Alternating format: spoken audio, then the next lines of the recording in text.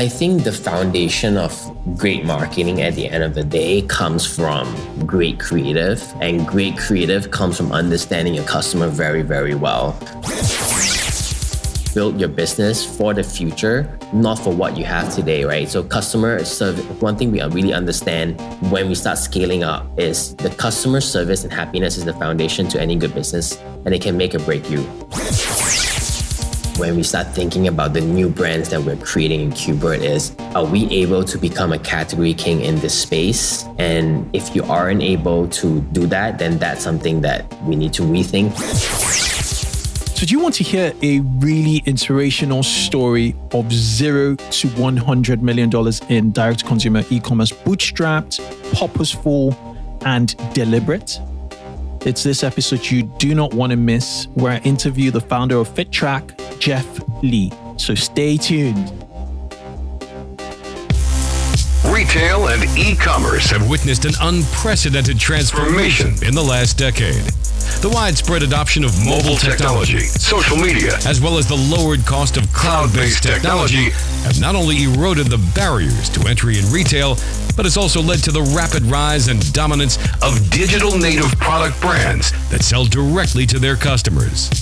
On this podcast, you'll get the scoop on customer acquisition and retention strategies employed by high-growth digital native product brands. Not being afraid to spend because you know that customer is going to pay it back 3 or 4-fold. That's when you start to unlock channels in the way that they were meant to be used. And listen to interviews with experts at the forefront of technology and innovation in digital retail. 3 years ago, they wouldn't have come to us because, the macro trend of cloud, Wi-Fi, broadband availability, that was a real problem. Hear firsthand stories from founders of innovative direct-to-consumer brands. Although I was thinking about the competition, I was more thinking about how do I just build a freaking successful business? We focus on driving as much traffic as possible, converting that traffic, and then dumping money back into driving more traffic.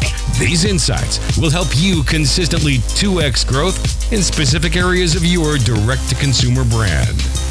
This is the 2X E-Commerce Podcast, hosted by Kunle Campbell. So welcome to the 2X e-commerce podcast show. I'm your host, Kunle Campbell, and this is a podcast dedicated to rapid growth in online retail. Now, the episode you're about to listen to is an interview I had with the founder of FitTrack.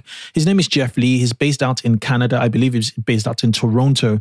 And his story is one to admire. He's, at the time of this recording, 29, built out a $0 to $100 million. He built out $100 million, dollar business essentially called FitTrack.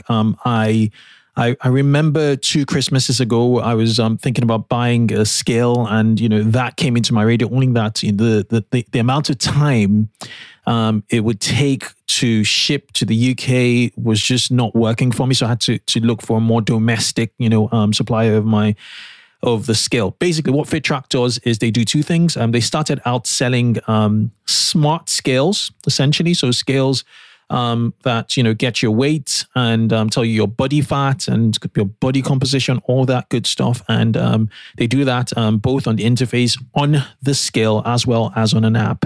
And then they segued, or they did a product launch for a smartwatch to create like an ecosystem for health data collection, and essentially it's a product business on the one hand and a software and app business on the other. And the app actually enables retention and obviously word of mouth. That's why we're talking about it.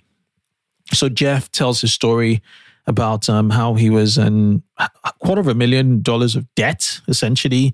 How he traveled over to Hong Kong to learn manufacturing, and Switzerland to learn about watches, his darkest moment, how he puts his head down learning Facebook advertising, how they work on retention these days. And what I tried to get out of him was what was the mindset and what did things look like from 0 to 6 million? Because they got to 6 million in revenue pretty quickly. I'm talking 3 months. And then another key tranche or milestone essentially was when they moved to 20 million. And then the 20 million was a big jump to where they are now. There's obviously a big There's a big gap between 20 and 100 as to where they are right now. So we talk about these key milestones and, to help whoever is listening to this podcast on the sort of mindset, the sort of preparation and the sort of expectations to have at certain revenue points. He was super open. I don't know whether it was just my luck with this interview, but he didn't hold back. He gave it 100. He gave 100. So this is a podcast, I think, or this episode is one I think people will reference over and over and over again. It reminds me of the Josh Ellis-Staty interview, the founder of Snow. I had at the time they were doing the run rate. I can't quite remember run rate of, was it 10 or 20? But right now they're an over $100 million dollar company. That's Snow, and I had him on the interview. By the way, Jeff and Josh will be in our upcoming conference, the Commerce Excel conference on September the 16th and 17th this year. It's a Q4 prep. They're going to be in the founders expert panel. It's just one you do not want to miss, essentially. Yeah, it's a brilliant episode. And don't forget to sign up for the Commerce Excel conference, running on September 16th and 17th, 2021. Enjoy this episode. Just leave your comments, share, share on LinkedIn, share on Twitter, share on your Facebook, wherever you love to share this episode. It's just full of nuggets. That's all I can say for now. Enjoy. Cheers. Bye. The 2X e-commerce podcast is brought to you by Klaviyo, the ultimate e-commerce marketing platform for email and SMS messaging. Whether you're launching your e-commerce business or taking your brand to the next level, Klaviyo gives you the tools to get growing faster. That is why it's trusted by over 50,000 e-commerce brands like Brooklinen, None, and Chubbies. Build your contact list, send emails that pop, and create marketing moments that build valuable customer relationships over any distance. Get started for free today. Visit klaviyo.com/2x to create your free account. That is klaviyo.com/2x.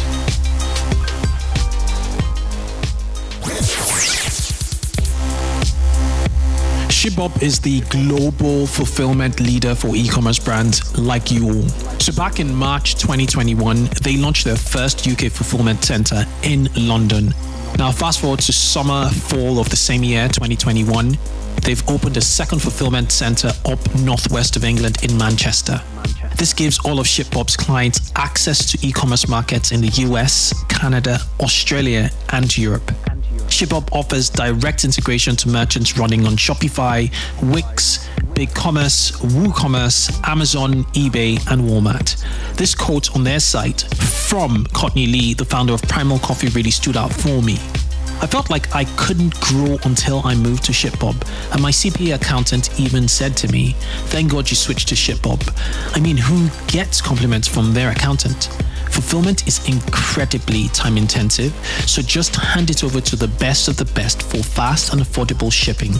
To get $500 in free shipping credits today, go to shipbob.com/2x. That's shipbob.com/2x.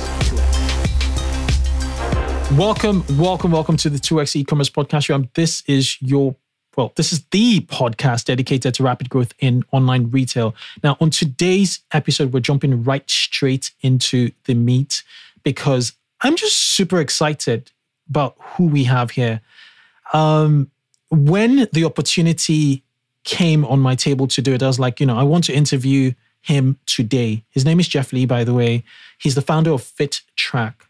Now, FitTrack is a health D2C platform, essentially, which merges proper hardware with software to deliver solutions that just help people get healthier, in short.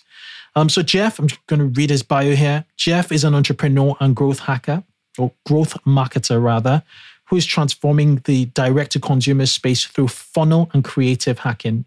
As a co-founder of Kubert and FitTrack, Jeff's focus is to create brands that customers can't live without and scaling brands to sustainability through performance marketing. His business now is 8 figures, multiple 8 figures. He did that in 5 years. And what else can I say? He's 29, phenomenal entrepreneur based out in Toronto. I'm just super excited, to have you on the show, Jeff. Without further ado, welcome. Hi, Kunle. Thanks a lot for having me today. Brilliant. I probably haven't done you sufficient justice in introducing yourself, in introducing Kubert, and also in introducing FitTrack. Could you take the next, minute, 2, even 3, to just tell us about you real quick and your 2 other brands? Yep, I could definitely do that.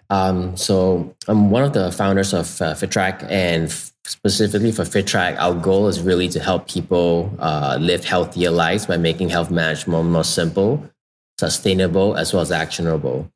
If we look at the health effects on the world today, obesity and overweight has become more common than ever. And with our products, users can now see how their daily choices, from how much they move, how well they sleep, how well they handle stress, how well they eat, all connect to a full picture of health. And with such simplified and easy to understand health data, users can now take control of their life and health at the comfort of their own home as well. Brilliant. So yeah, that's a little bit about FitTrack, and Kubert is the mother umbrella company that, really our goal is to build brands that have, number one, a positive impact on the world, in a positive way. So it could be, making people live a healthier life, improving, education as a whole, the health and happiness as well. So Kubert is the biggest story. It's like the is it XYZ with is it ABC or XYZ, the Alphabet company, and then Google is under. So Fitbit is under Kubert. In that you're doing much bigger. You're solving much bigger problems, world problems, with Kubert. Yeah, that is correct. Phenomenal. You did mention that you're a co-founder. I didn't even pick up on that at all. How many other co-founders do you have? And do you mind sharing their name, his or her, or their names? So for Kubert, my co-founder name is Marius. He's also the CEO of Kubert. Okay. And then for Fitbit, for FitTrack, sorry. In FitTrack, I'm the founder and the CEO for FitTrack. Okay, fantastic. Okay, let's just a disclaimer to people listening. I'm on FitTrack's mailing list. I have been on their mailing list for the past probably 2.5 years or so. I almost purchased a scale, a smart scale, but just due to it being in the States at the time, I had this perception I was in the States and I wanted it like yesterday. And so I didn't, but I follow FitTrack on a regular basis. The cadence you set on your email communication is immaculate. It's great. It's not just salesy. It's very educational, and that's why when, this opportunity came, I was like, wow, it's, the stars do really align. Now, in regards to your backstory in terms of FitTrack, what did you do before FitTrack, and how old is FitTrack actually? So FitTrack's about 2 years old. I'll go through a little story of my entrepreneur journey to date, prior to starting FitTrack. Mm-hmm. So I was an investment advisor right after I graduated university, and I was making pretty good money there, but I finally quit because in the finance world, it's all about making money, and I just wasn't happy, working so hard, fighting just for money. I felt like there was something missing there. I decided to take a trip to Hawaii to just think about what I wanted to do in life. And I was really into watches then. So I came back from Hawaii. I flew straight to Hong Kong right after to learn about manufacturing. And then I went to Switzerland right after to learn about the art of watchmaking. Mm-hmm. And being so young, it was all about running business that was cool. And I don't think there was much thought that went into that. And I was really young at that time as well. And I didn't really know how much it cost to run a business. I only had $30,000 saved at that point, and I thought that was enough. So fast forward 2 years later, I was $235,000 in debt. But I'm also a very stubborn person. I think everyone was asking me to, hey, give this up. This isn't working out. But I just felt like if I gave that business up, if I give up on that, I'm kind of losing. So I continued that business. I sold everything I have to keep that going, my table, my bed, every single thing, and I think what I had left was an air mattress. I had to shower in the Good Life gym because I couldn't afford soap. And I think it was one of the darkest moments in my life. But I also felt it was that time that I've learned the most and I've grown the most as well. And one of the really important lesson I've learned there was, it's okay to lose sometimes if you learn, and losing is a good thing, because you learn the most when you lose. So after that, I decided, just to reflect on what I needed. And I realized I didn't have, the money making skills, the marketing skill sets. And I just knew that I needed to take a pause. So I decided to go back, and I took 2 jobs.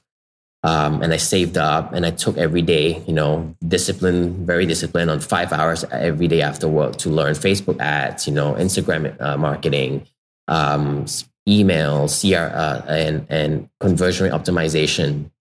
It was around a 16, 17 hours a day, every single day, 7 days a week. And it's gotten to a point where I felt like my work wasn't allowing me to learn as fast. After a 12, 13 hours work day, you come back, you're dead, you're not able to focus as much. So I decided that, I really want to kickstart my second new business. And to do that, I need to have more time to learn. So I left my job, but I made sure that I only had 3 weeks of run rate at that time. And I made sure that I'm going to be learning 14 hours to 15 hours every single day. And it took me about 2-3 weeks, and I decided to launch my second e-com business after. And 2 months later into launching that, I was able to go from zero to $250,000 a month for my first e-com store. And 6 months later, I was able to grow my business from 0 to 8 figures easily. And things was growing really great. And I continued to build a third e-com store that was able to go from 0 to 12 mil within the first 6 to 8 months. But then I felt that I was very much in the same place I was a few years back, where I was like just mainly focused on making money, and money was on the top of my mind above everything else. And with more maturity this time, and reflecting, really understanding that, hey, success isn't about making money. It's really about making an impact here and being of service to others. So I really got my time to start thinking about what would my next venture be. And during that time, I was going to the gym, and I was so focused on gaining muscles. I was eating so unhealthily just to gain the muscle, just to bulk up. And then my dad sat me down and told me that, how health is everything, and it's not just about weight. If I want to gain muscle, do it the right way and start measuring the correct way, and not just measure the weight, because your weight is not an accurate representation of your health or your goals, which is gaining muscles.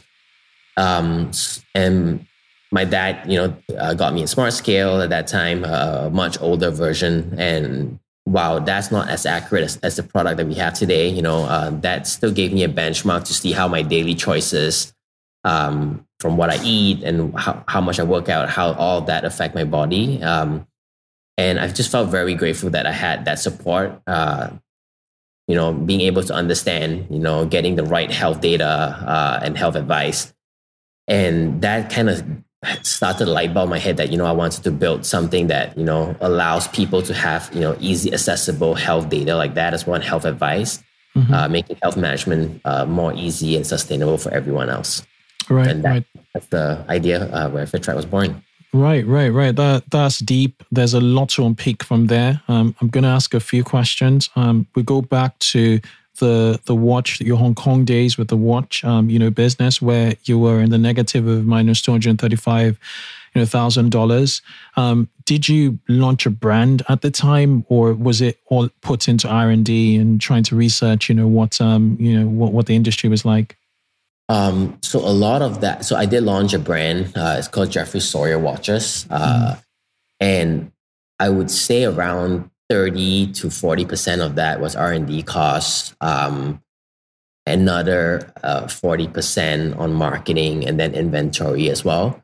I think marketing cost was the one that took up the most money, marketing the product in the most inefficient way.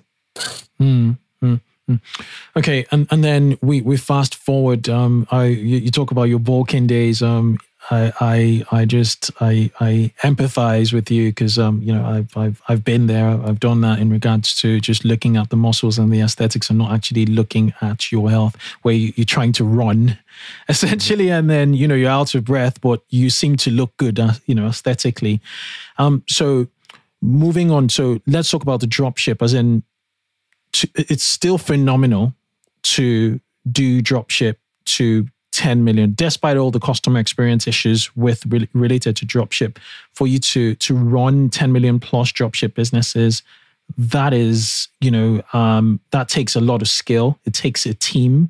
Did you have a team at the time, prior to, launching Fitbit with the dropship, experiment you were running at the time? I would even call them full-fledged businesses at that scale. Yeah, I wouldn't say I had a team. I had, virtual assistant and a team of customer support people. And I would say that would go to the bulk of it. It was, I was literally sleeping at 2, because back in the days, where there isn't Facebook rules in place for you to optimize, you can't just run a $30,000 budget. You have to stay in your computer. I would wake up at, 7 in the morning, jump on my computer and just optimize my ads all the way to 2 a.m. And that's 7 days a week, right? You can't go for dinner because, if you go away for 2 hours, you could spend 10K or 20K on Facebook and get profitable. Yeah. Was this the fidget spinners days or slightly earlier or after? What kind of timeline was this? It was right around the fidget spinner days, actually. That was a golden era of media buying right there. So yeah, it was great timing, great timing. Okay, so you probably left all of that with a load full of cash. I can imagine, working at that scale. You either don't make money in dropship or you make money, and I'm assuming that you took some of the monies to get into, FitTrack, something much more meaningful that you saw direct, impact in not just your life, but, lives across the board. So how did you, from a capital standpoint, and also from a barrier to entry standpoint, it's quite high. For you to get into, smart scale, you don't want to get a generic product off, the market, do you? You probably want to, put something better, do a bit of research, software. It has to have an app, and all that is capital intensive. What did it look like as in building, FitTrack, and how long did it take you to actually bring FitTrack to market, even before the marketing started? Mm-hmm. So it took me about, I would say, 6 to 8 months in terms of building the app out, doing R&D in the product, because there is smart scales already in the market. However, there has, the accuracy of the smart scale, the user experience, that was stuff that I felt that could be improved based on the research I've done. And through the 6 to 8 months, I think prior to even the 6 to 8 months, I understand how capital intensive that is. And I'm a very big believer of, being your own seed, creating your own opportunity and your seed funding, and not waiting for a VC to come in to fund you, right? So yes, being able to have the opportunity to have my e-com stores, my dropshipping and my white labeling store before, I almost acted as my self-seed funder as well, to be able to take my time out to build the app that, number one, have really great user experience, that's able to take the data from the hardware and relay that back to the customer in a very easy to understand way, but also a very actionable way as well. So you had hardware engineers on the one hand, and then you had app developers. Did you optimize for iOS first or Android? What was the thinking at the time? So we optimized for both of them at the same time. Wow. Okay. Because both our I think the research showed that, there's still quite a heavy base of Android users as well. So I thought it was crucial for us to launch with Android and iOS. Okay. And what did the launch process look like? Because I recall you mentioned the fact that you did 6 million in record time of launching the business. But what did the launch look like? What was the most important component? Was it the creatives? Was it performance? Was it getting reviews on third-party sites? What did your roadmap look like towards just growing really rapidly? I think the foundation of great marketing at the end of the day comes from great creative, and great creative comes from understanding your customer very, very well. So I think that's something we were very much focused on in the beginning. I was combing through Amazon comments of every smart skill that I could find, and just reading what people liked about it, what was some of people's pain point, what they didn't like about the products. Really understand why people, get into smart scale. What are some of the different journeys and different angles that people go into? They might be on a nutrition journey. They might be, on a fitness journey like myself, or they could be smokers who quit smoking and, they started gaining weight and they want to have a more healthier lifestyle. So being able to understand my customer on so many different levels, their journeys, what are their pain points, what are they looking to solve in their life, allow me to build really, really strong creative and hypothesis to start. And I think that really is the foundation of, any strong marketing effort, is to really understand your customer so you can build really strong messaging and creative that will resonate the best with your customer. And that really allowed us to scale from 0 to 6 mil in the first 3 months. First 3 months. Wow. Meaning that you guys were doing, 7 to 10 grand a day to get that scale. Okay. So it sounds to me like you had your customer personas, ready, in place. So you had the smoker, bodybuilder, health conscious. Which of these personas did you get the best reaction within that first, quarter, that first 3 months? It would be, I think, people who are trying to lose weight, but in a healthy and sustainable way, and people who understand that. Let me rephrase that, who are trying to lose body fat percentage instead of losing weight, where they understand that weight isn't necessarily a right judgment of your health and what your real goal is. And in my case, I'm trying to gain muscle, which yes, I'm trying to gain weight, but what I'm trying to really do is to gain muscle mass. And the audience that did really well was trying to lose body fat percentage rather than losing weight on its own. So I think that audience itself resonates really well, where we really educate the people about, it's not just about your weight. It's about understanding what your weight consists of and making the right choice to lose the right body and improve your body, the right body composition. Right. Okay, so your $100 million company, FitTrack itself, is generating $100 million per year, at the moment. Mm-hmm. How big is your audience at the moment, your owned audience? I mean, your email list for $100 million company. How big is an email list? Our email list right now, I don't have an exact number, but I believe it's around a 1.2 to 1.5 million people globally. Who'd you use for your email? Platform-wise or? Yes, platform-wise. Well, we use Klaviyo. Well, Klaviyo. So the sponsors of this podcast, by the way. But it's incredible. I just wonder what your cost are, from a Klaviyo at that 1.2 million. Okay, and another thing is multi-channel. Are you on Amazon? Are you purely D2C?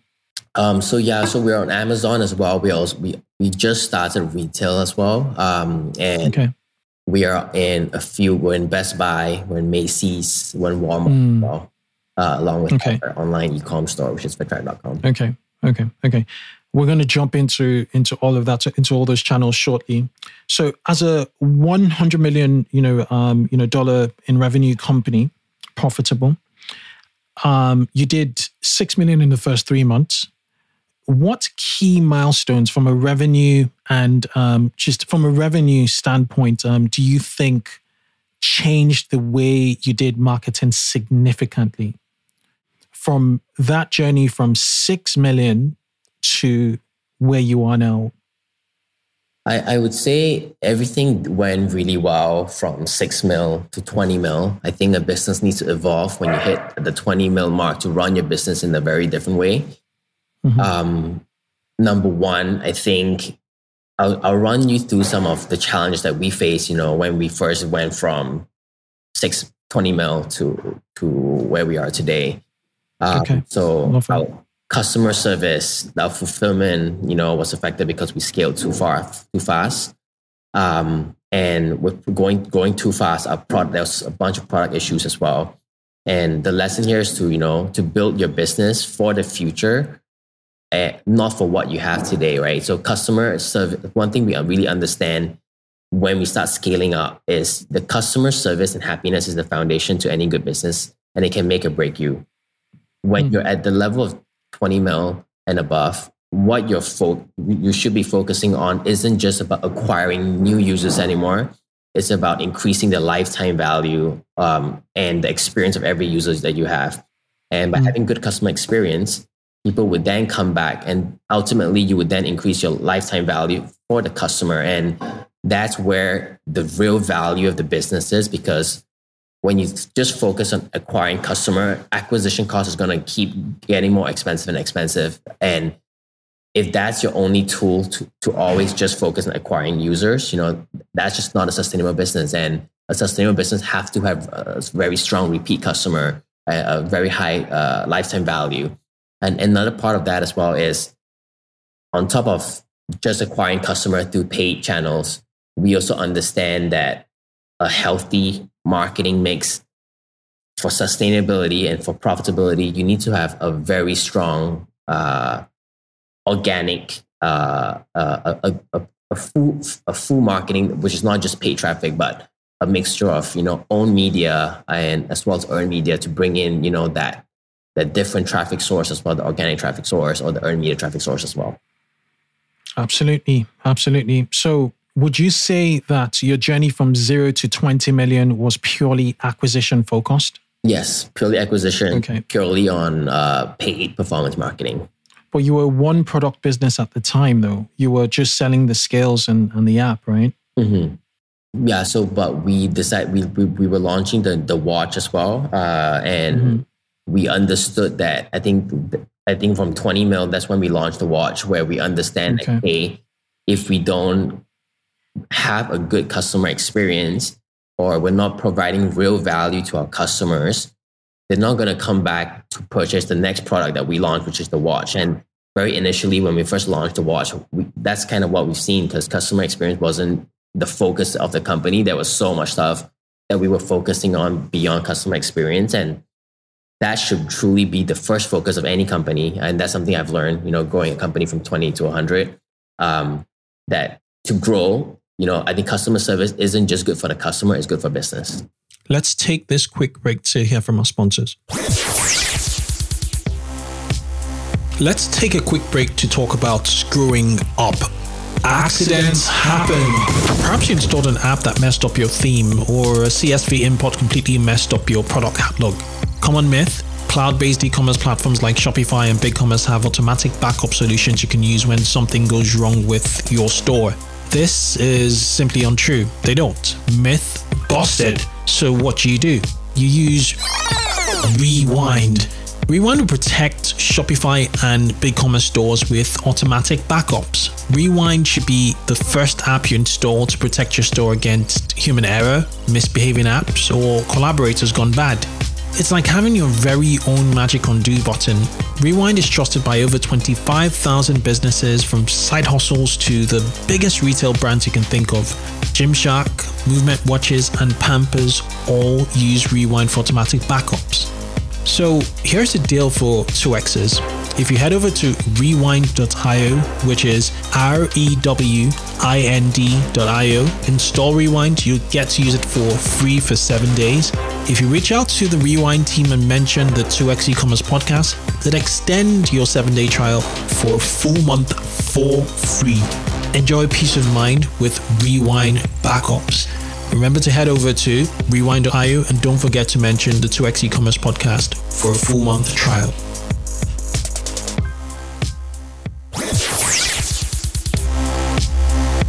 Did you know that loyal customers are 9 times more likely to convert compared to a first-time shopper? That's why exceptional customer service is so important for your retention and growth. I recommend using Gorgias, the leading help desk for Shopify, Magento, and BigCommerce merchants. Gorgias combines all your communication channels, including email, SMS, social media, live chat, and phone into one platform. This saves your team hours per day and makes managing customer orders a breeze. It also integrates seamlessly with your existing tech stack, so you can access customer information and even edit, return, refund, or create an order right from your help desk. To learn more, go to gorgias.com.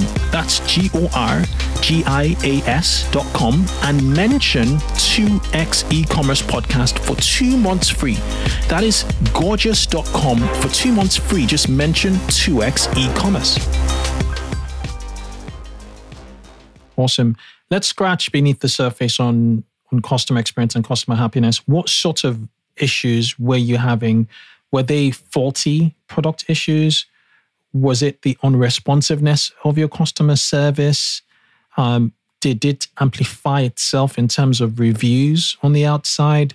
Could you just share some more light on what you were facing at the time? Yeah, so I think with the rapid growth that we had, I think our customer experience team definitely have a hard time catching up to the tickets. But there was periods of time where we have, the delayed responses. We didn't have a process set in place as well, where we are taking consumer feedback in the right way to feed that to the product team to build a better product, to improve the feature sets.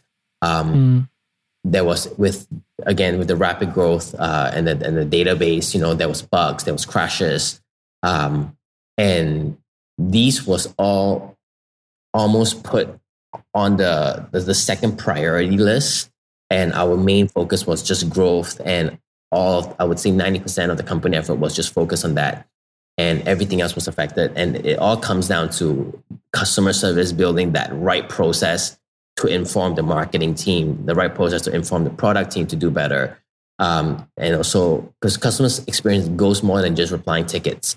In my opinion. Yeah, so that part, just on the customer service front, that's something we've dropped the ball on very initially as well. But going deeper into customer experience is also about being able to tweak, improve the feature sets based on customer feedback, blah, blah, blah.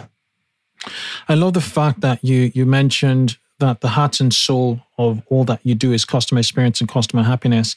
And, very early on, you mentioned the fact that feeds into understanding the customer better, and things like copy are fine-tuned off the back of knowing your customer better. And now you're talking again about, using that as a hub to inform product improvement, moving forward. So that is a really, really, big point I took away from what you just said. Now, so over the lifespan, you said, FitTrack has been around for for 2 years now. So over the lifespan of FitTrack, how many product iterations have you, gone through? And how do you balance out just inventory issues? Trying to, let's say you're aware that, customers are complaining about this batch. You have 100,000 units to sell, just hypothetically speaking, or 10,000 units to sell. But that there's going to be another iteration, on the way. How do you balance that out? And I know I've asked too many questions in one go, but the two questions really are, how many iterations have you had, and how do you manage inventory with new products? So in terms of iteration, the part of our business is the iteration of the software itself, because the hardware is just hardware, right? The hardware takes that data and it inputs it into the app, and it's the value is in the software and how the app delivers the experience to the customer. That's where we really focus on our iteration on. And how we can improve the software experience. So we've went through multiple iterations.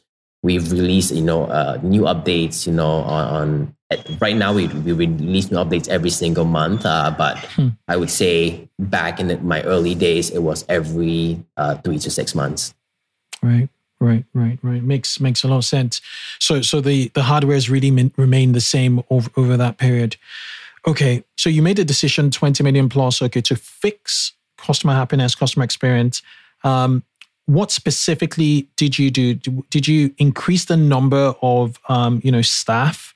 How did you change the process? Because really, just growth is about people, processes, and essentially actions they take. So what did you do to really streamline, your to fix the issue essentially?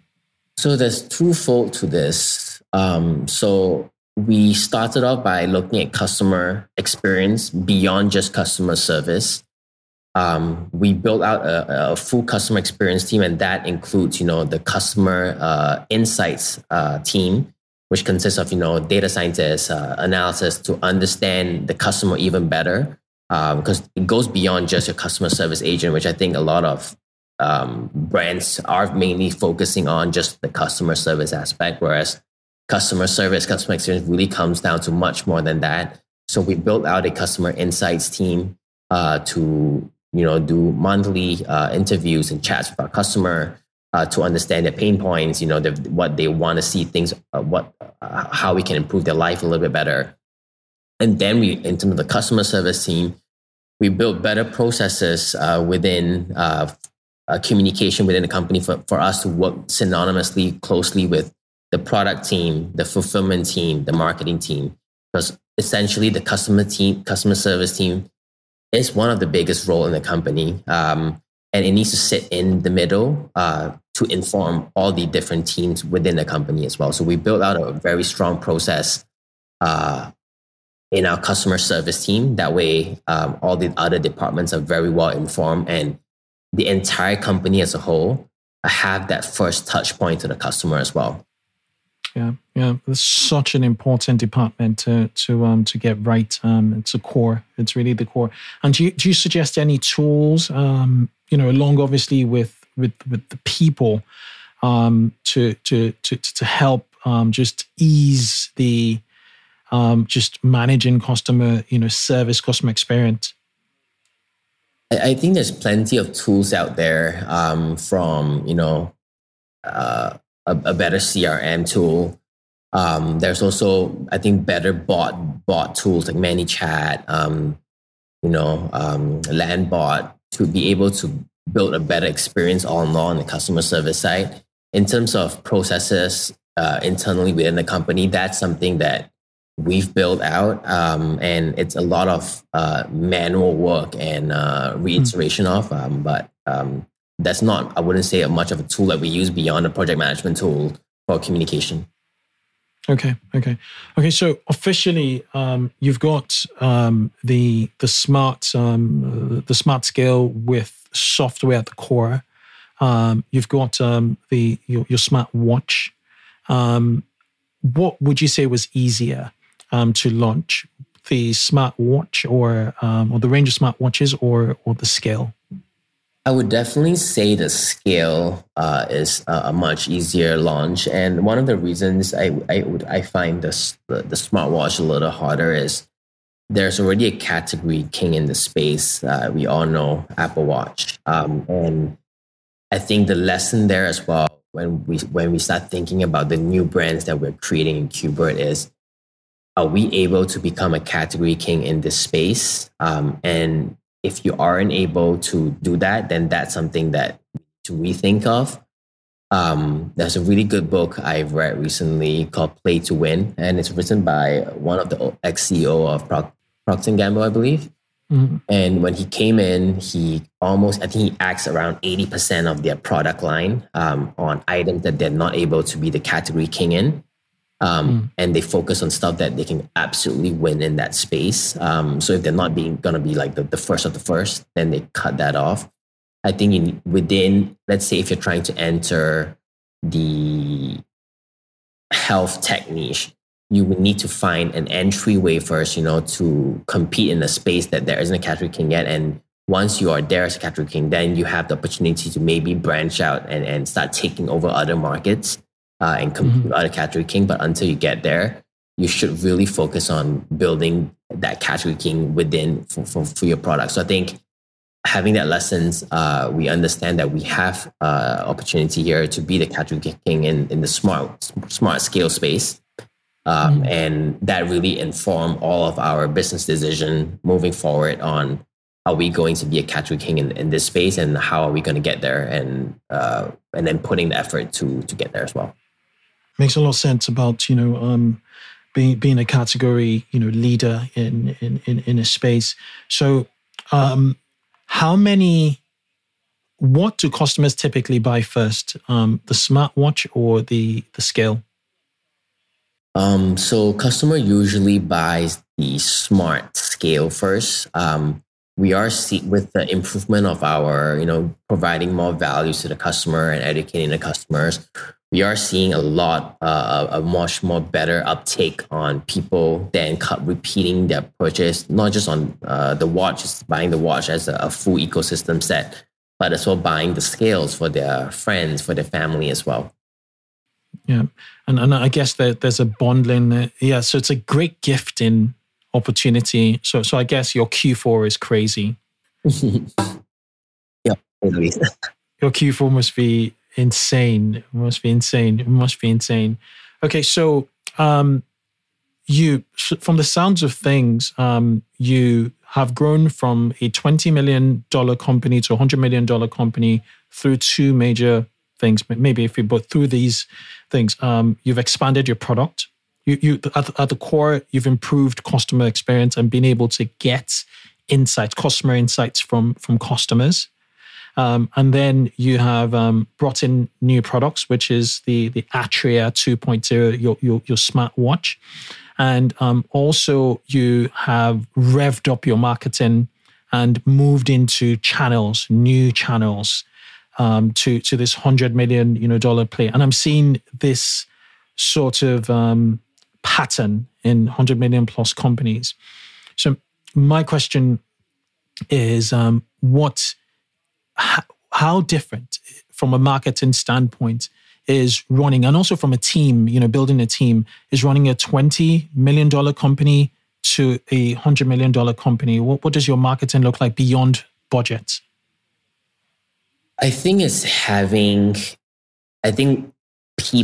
building that team out, having a very strong set of, let's say, paid social media buyers, to SEM, to account strategists. I think building that team out to be able to grow from 20 to 100 is also very, very crucial, beyond just the marketing budget. And I think the mindset of everyone have to change within the company as well. When you're running a $20 million company to a $100 million company, the company all in all, the culture and everything has to change as well. And I'm very proud to, of all of our team members and our team, that we are all growing together in a very fast pace. If you look at a usual company, life cycle, a company usually changes or grows, every 2 years or 3 years, and we are growing every quarter, right? A quarter ago, we are a much different company than the company that we are this quarter. And it's very important to understand that, especially if you're growing that fast, to start thinking ahead and start building processes. We are starting to build process for us being $1 billion company, and we're not just focusing on where we are today. So I think it's very important for a company to always think ahead and start building processes and set things in place for where they are going to hit next versus where they are today. Okay, makes sense. Makes a lot of sense. And what is what's the ratio of D2C versus all other channels? I would say our D2C, and when you say D2C, I'm assuming you're meaning just our website, correct? Your website. I would say that still consists around a 60% of our revenue compared to all the other channels. Yeah. It's phenomenal. It's phenomenal. You know, it's more than half. So it's a mothership, really. It's a mothership. And what's been your experience with the big elephant in the room, the 1,000 ton or 1,000 pound rather, gorilla Amazon? How does Amazon? What's your experience with Amazon? I think we work really well with Amazon. I think Amazon is just another channel for us to sell to our customers. At the end of the day, it's about providing customer the most value. And some people, you know, who are just avid Amazon shoppers would only shop on Amazon because of that trust. And I think Amazon also allowed us to provide users with that, you know, next day shipping delivery. So I think Amazon has also played a very big part on our growth with being able to reach the audiences there that otherwise might not have purchased outside of Amazon, and also allowed us to provide a better delivery and the one-day delivery as well. I think it really complements our D2C effort, I would say, Amazon. Okay, fantastic. And then what about international commerce? You're based out in Canada, Toronto, so you're probably looking at the US and Canada as just one single unit, North America. Is that the case? And what about Europe? What about the UK? Do you have like fulfillment, centers across the pond? How do you?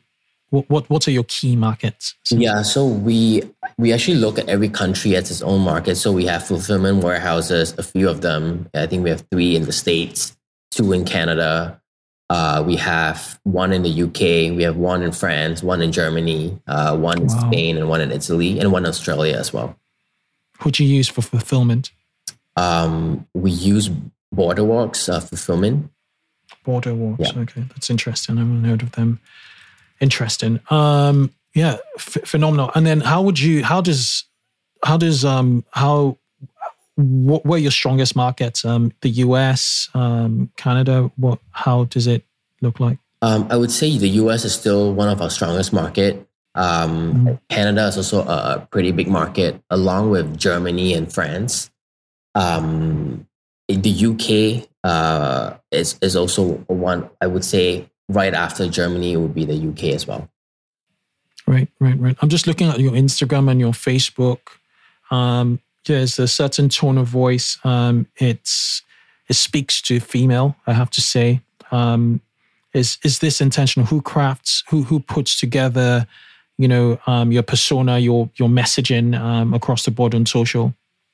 So that again comes through our consumer insights team. So what we found that I would say 70% of our users, 65 to 70% of our users are females. And so we cater, I wouldn't say all of our message to the female, but we make it proportional enough for our audience to really feel like we're speaking in the tone that they understand. And also, I think it's almost like let me go back and actually explain. So, you know how brands are becoming more like people and people are becoming brands? And the user persona, when we think of our brand, is this, wellness guru that is encouraging, that is and educating and motivational, and that's kind of how we built our tone by really having that persona of that wellness guru. It makes a lot of sense, and it comes across as that, and it comes quite authentic and positive. Right. I've asked a ton of questions. I just wanted to thank you for for this opportunity. For us to really probe. FitTrack is phenomenal. I have to say, as a company. The final question I had to ask really was your retail. What's been your experience in retail? You did mention the fact that you're in Best Buy. What takeaways do you have now with your experience in retail? So retail is something that we just started out. So it's not something I could give much advice on. I'm sure if you ask me that in 6 months from today, I have plenty of experience and advice to give you. Brilliant. Well, Are there any other questions you think I haven't asked you? I think you covered a lot of really great questions today. So I really appreciate that. Brilliant. Okay, so before I let you go, we have what's called like an evergreen rapid fire, section of every podcast with founders. And I'm going to ask you about 7 questions. And if you could use a single sentence, it's not mandatory, but it's a format to answer each question. I'll appreciate it. Yeah, go for it. You ready? Yeah. Okay. What advice would you give to yourself 5 years ago? Hone in on your marketing skill sets before starting a business. Awesome. Are you a morning person? Now I am, yes. Do you have a daily morning routine? Yes, I do. I meditate very early in the morning because it really sets your tone for the rest of the day. Then I actually have a night routine as well where I would plan my day ahead of time. So that way the next day I can meditate and then get into work right away. What 2 things can't you live without? My iPhone and my computer. Okay. What book are you currently reading? The Hard Things About Hard Things by Ben Horowitz. Awesome. All right. What's been your best mistake to date? By that, I mean a setback that has given you the biggest feedback. Growing too fast and having issues with customer service. I think that really made me dug a lot deeper into what customer service really is and understanding how that is the true value of any business. Awesome. If you could choose a single book or resource that's made the highest impact on how you view building a business and growth, which would it be? Play to Win, for sure. Play to Win. We'll link to that in the show notes. I have to say, we're in the month of July. We're just approaching August.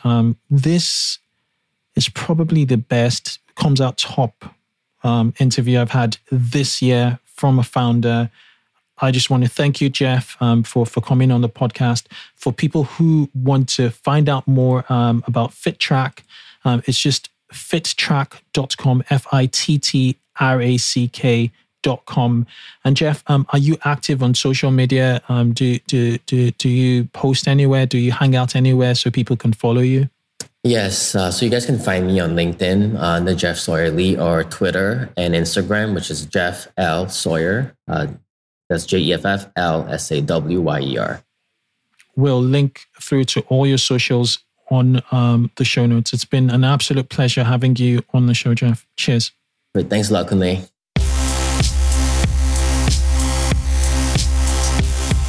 Thanks for listening to this episode of 2X E-Commerce. We encourage you to connect with our community of 2X E-Commerce listeners on our Facebook group, E-Commerce Growth Accelerator Mastermind. Just search for 2X E-Commerce on Facebook to find it. Answer 3 questions and you'll be approved. Grab the show notes of this episode on our website, 2xecommerce.com. Finally, if you haven't already, give the show a review on your podcasting app. Catch you on the next show and keep growing.